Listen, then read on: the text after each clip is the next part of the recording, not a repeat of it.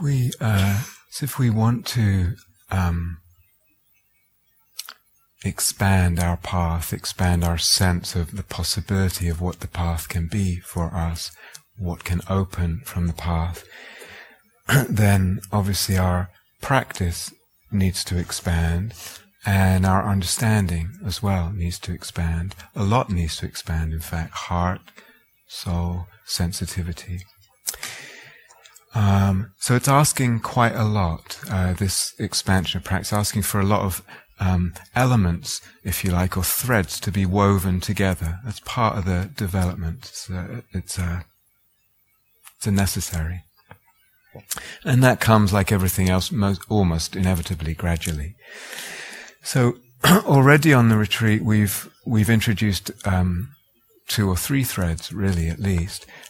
We have the practice thread of cultivating this well-being in the energy body just as much as we can at any time. That's a kind of a thread of intention that can be there at any time. We call that samadhi, this gatheredness, harmonization, well-being. That's one thread. And that brings nourishment, brings deep nourishment to the body and to the mind and to the heart.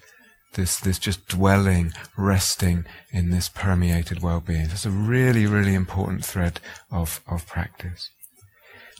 Second thread is, again, related to the energy body, but it's really using the energy body to be in touch with and to care for what's happening in the emotions.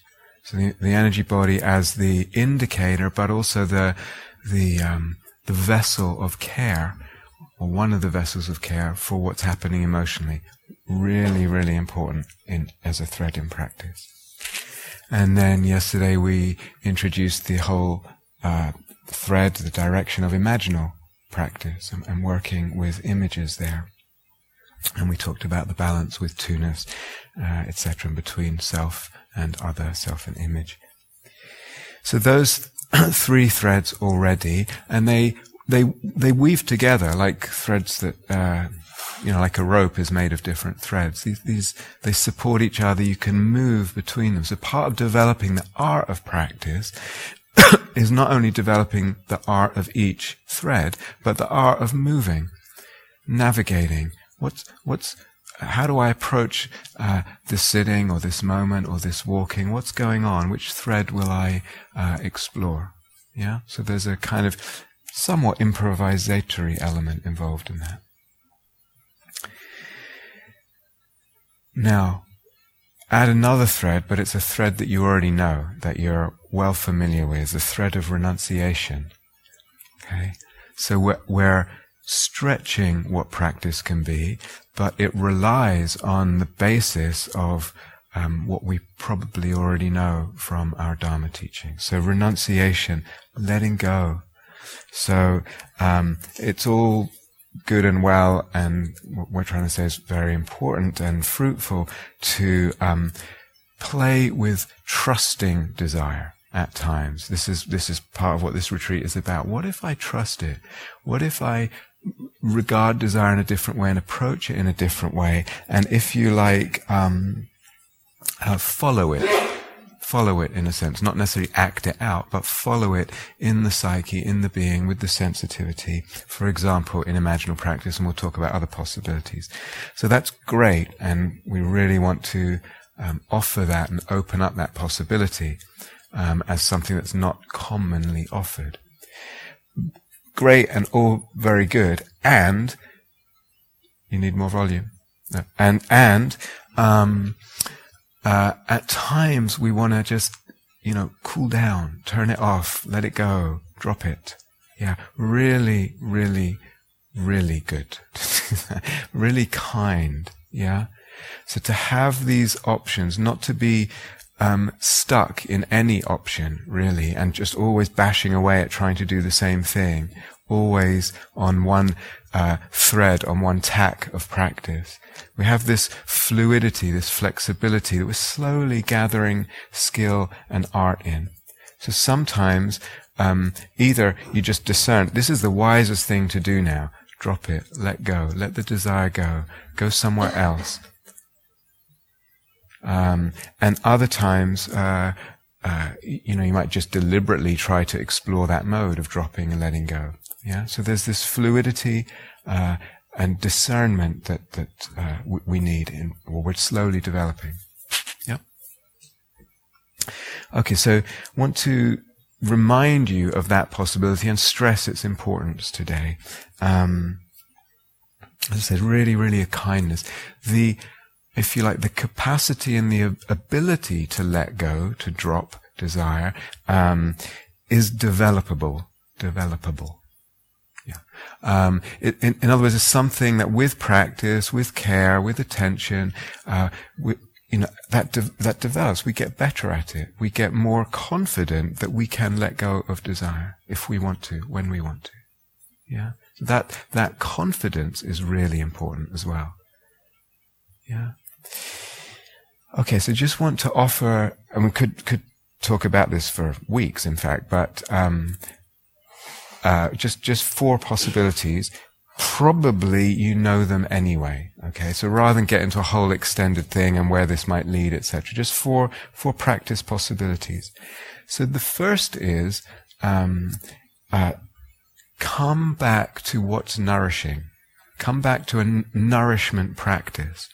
So what's a nourishment practice? Well, something like loving kindness is a nourishment practice. Whether the loving kindness is developed, is directed towards yourself or towards another. So let's say if I'm having a hard time here, or I can't let go of something, and I think, I give myself loving kindness, maybe that's really helpful. Maybe I give someone else loving kindness. Look, it's got to permeate me on the way out. I'm going to get soaked in that loving kindness as well, right? So don't always think it has to be you. Just loving kindness mode will be nourishing. When we talk about samadhi, that's almost by definition, it's a nourishing state. I'm just going to hang out in this field, in this bubble, and make it nice and warm and just as comfortable as can be, and just dwell in that. Let myself rest in that and be nourished by it. Often we grasp at things and we can't let go because our level of nourishment is the reservoir is too low. The water is low in the reservoir. You understand? So I'm looking out everywhere. What can I get? What's that? What about him? What about her? What about this? What's for lunch? And there's the anxiety of endless grasping coming from because we need more nourishment. You understand? So indirectly, taking care of the nourishment takes care of this kind of endless grasping and craving that's part of the human condition. Yeah? So anything that brings any degree of yumminess, yeah? Metta, samadhi, calmness, the harmonization of energy. And what happens is our muscle to let go, just drop it and come back. Whether that's the breath or the energy body or the metta phrases or however you're doing it. Just the more in our life we practice just this thing's and just drop it and come back, drop it. Even if it feels like completely futile, over time that muscle we get better at just dropping and returning. So to have faith in that, it's kind of very, very simple. Let me qualify that a little bit now and ask you, what is your tendency? What is your historical tendency in regard to that kind of practice and desire and dropping things? So you might be, historically, you look back at your years of practice and you see, I tend to drop a lot and come back to my nostrils or whatever it is, or my abdomen or whatever it is. Or you might be the opposite. I tend to be a very investigative type, and I'm always going out exploring what's going on. I don't give much attention to developing the well-being and the nourishment. So what's your tendency? What's your pattern? And sometimes it's good to just, okay, I realize that's my tendency. Let's practice the opposite. Let's learn to lean the other way. You understand? So again, eventually in the service of this flexibility, we have just a multitude of directions possible to us. We can tack in any direction. We're free. We're fluid. Yeah. So in this case, both the exploration of eros and desire, as we're opening it up, and also the letting go, and the coming back. Always to let go, as I think I said in the opening talk, it as a way of living, it ends up being a little silly. It doesn't kind of cohere as a path of practice. It doesn't make sense. It's not our life, and it doesn't fully serve our life. So we need some discernment here. Always going after desire and exploring eros, and opening to it and letting it open us, will also be somewhat unbalanced. And it will, if I do that, I won't be able to open other doors, for instance, the door of deep emptiness exploration, because that involves letting go of clinging. Okay, so that's the first one, is just come back to something nourishing. It's the first possibility. Just come back, just drop it.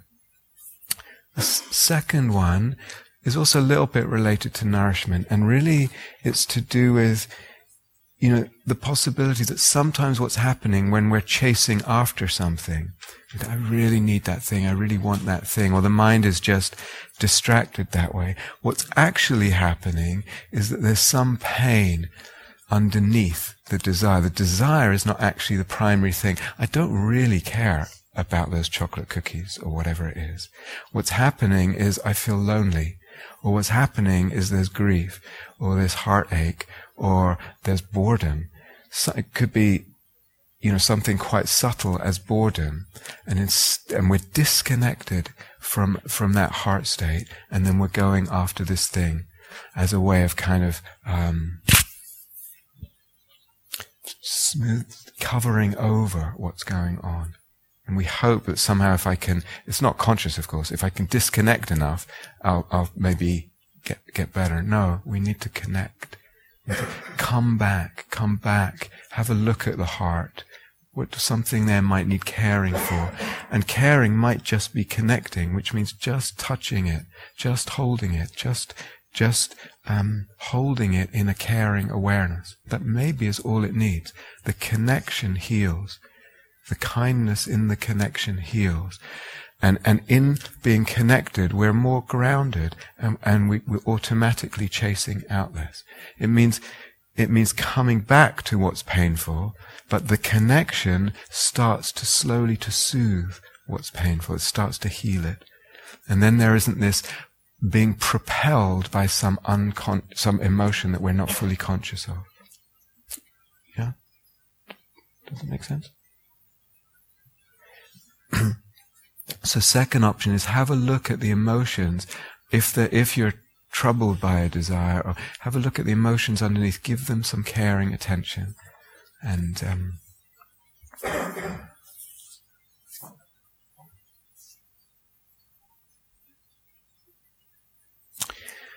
third possibility is when there is craving, that craving is uncomfortable. The craving itself is dukkha. It's not an easeful feeling. There's tension and pressure that we feel when there is craving. And you can feel it actually, certainly in the mind, but you can feel it in the body and in the energy body. The craving itself is dukkha. Sometimes what we're craving, if it's a cigarette or a drink or whatever it is not even so much the thing that we're craving, the pleasure of it. We're craving the relief from the discomfort, the tension, the pressure of the feeling of craving. So when I get that thing, it just, the balloon of pressure bursts.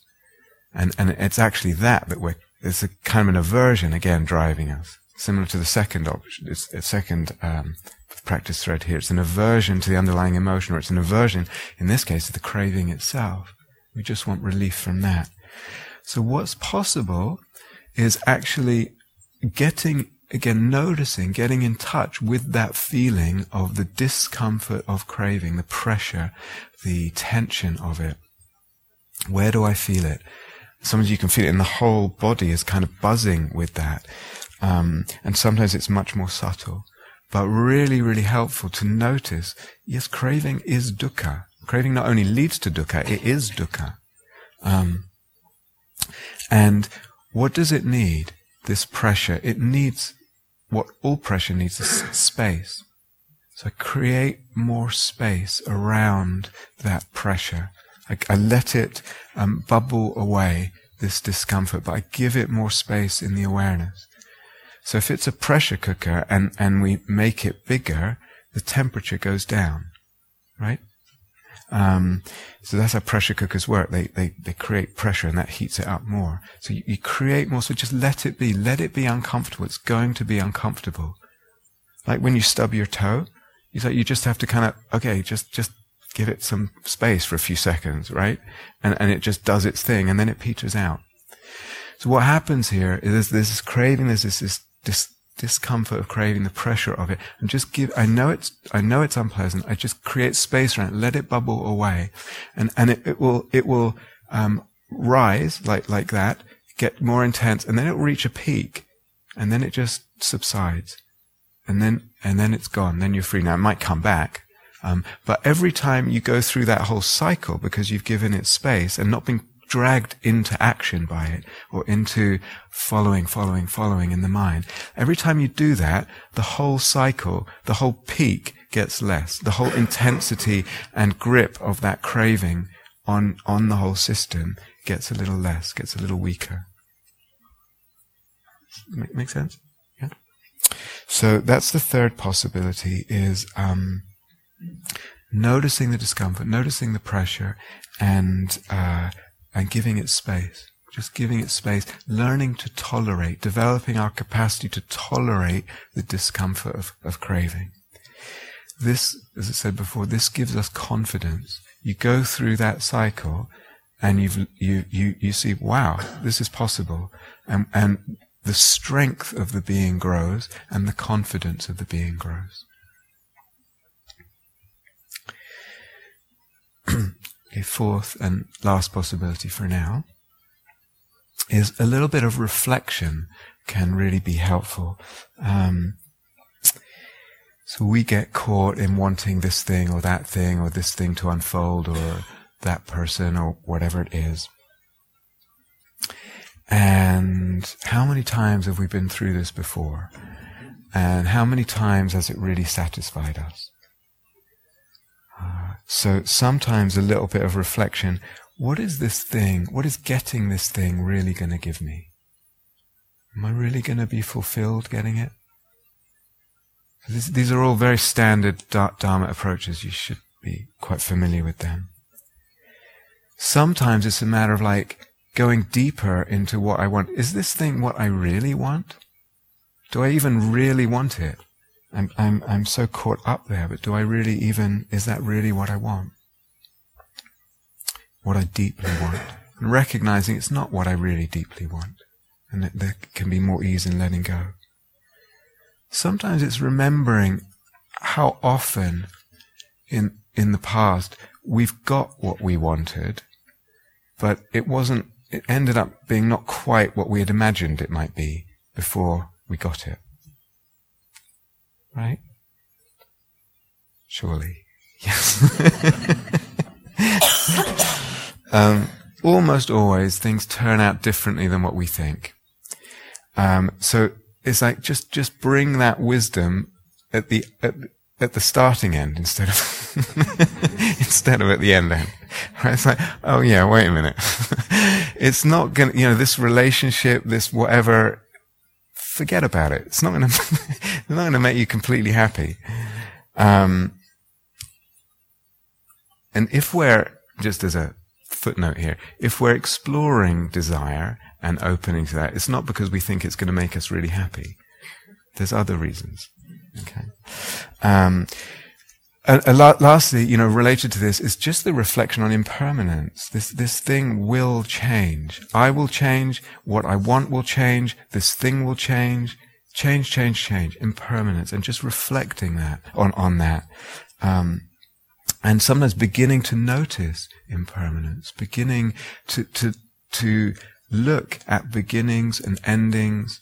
Lunch comes, and then it goes, and where's it gone? The retreat comes, and then it goes. Everything. Interactions.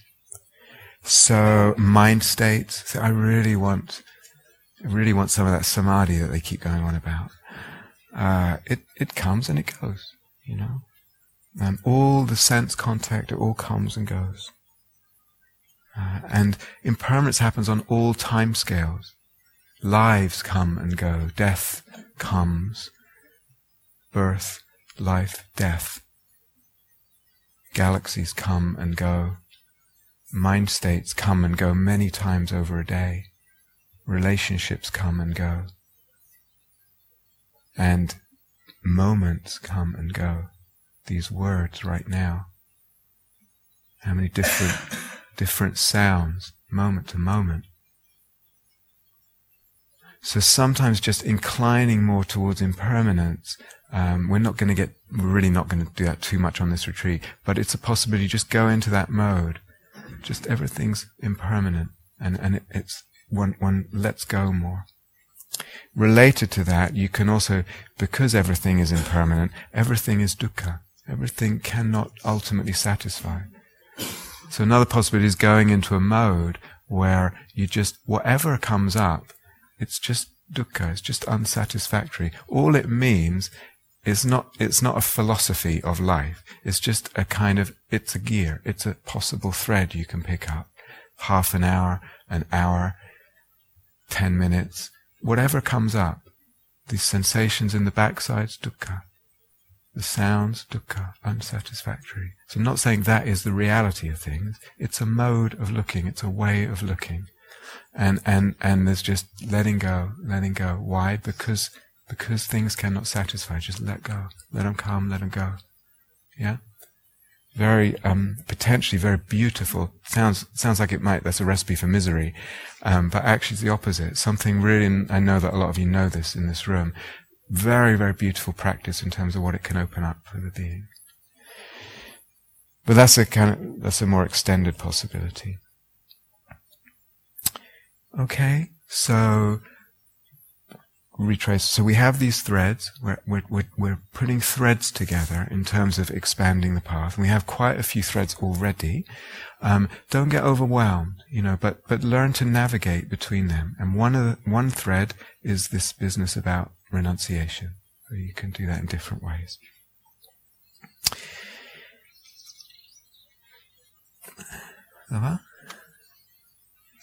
Okay.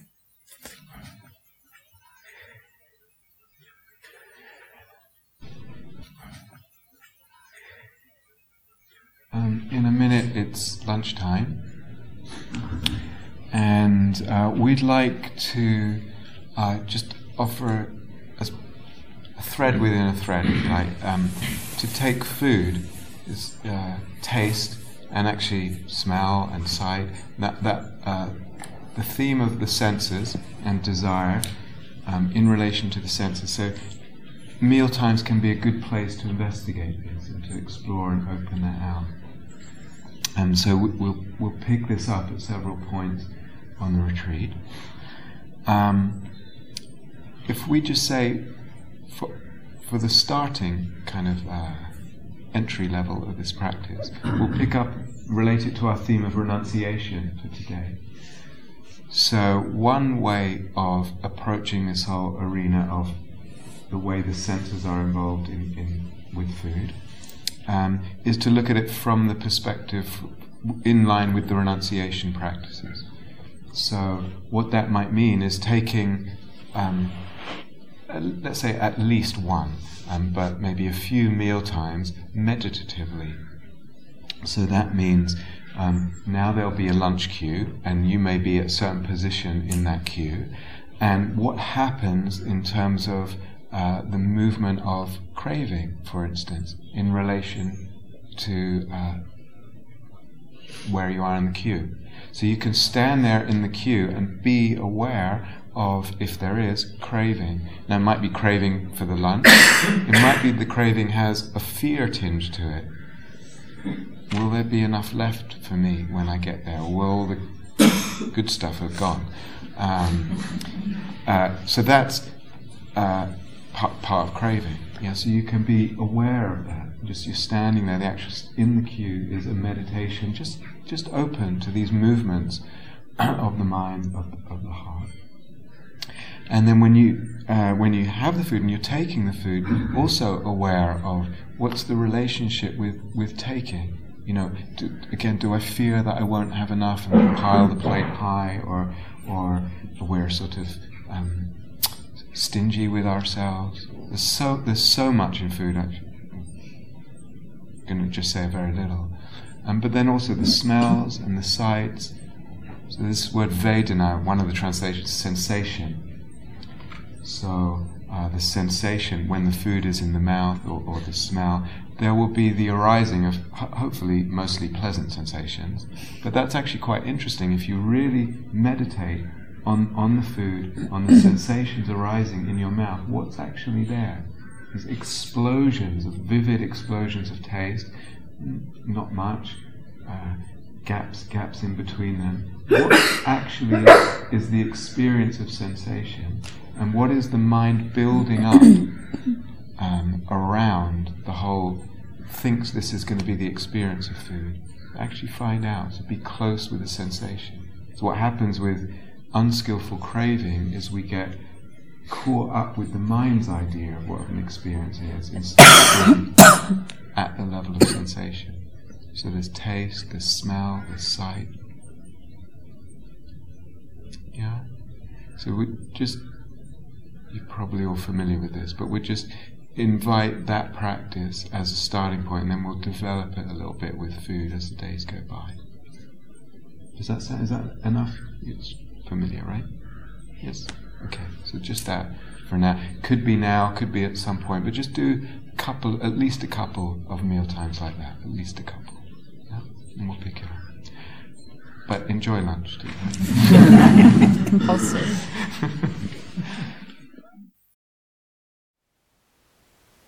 Thank you for listening. To learn how you can support the teachers and Dharma Seed, please visit dharmaseed.org/donate.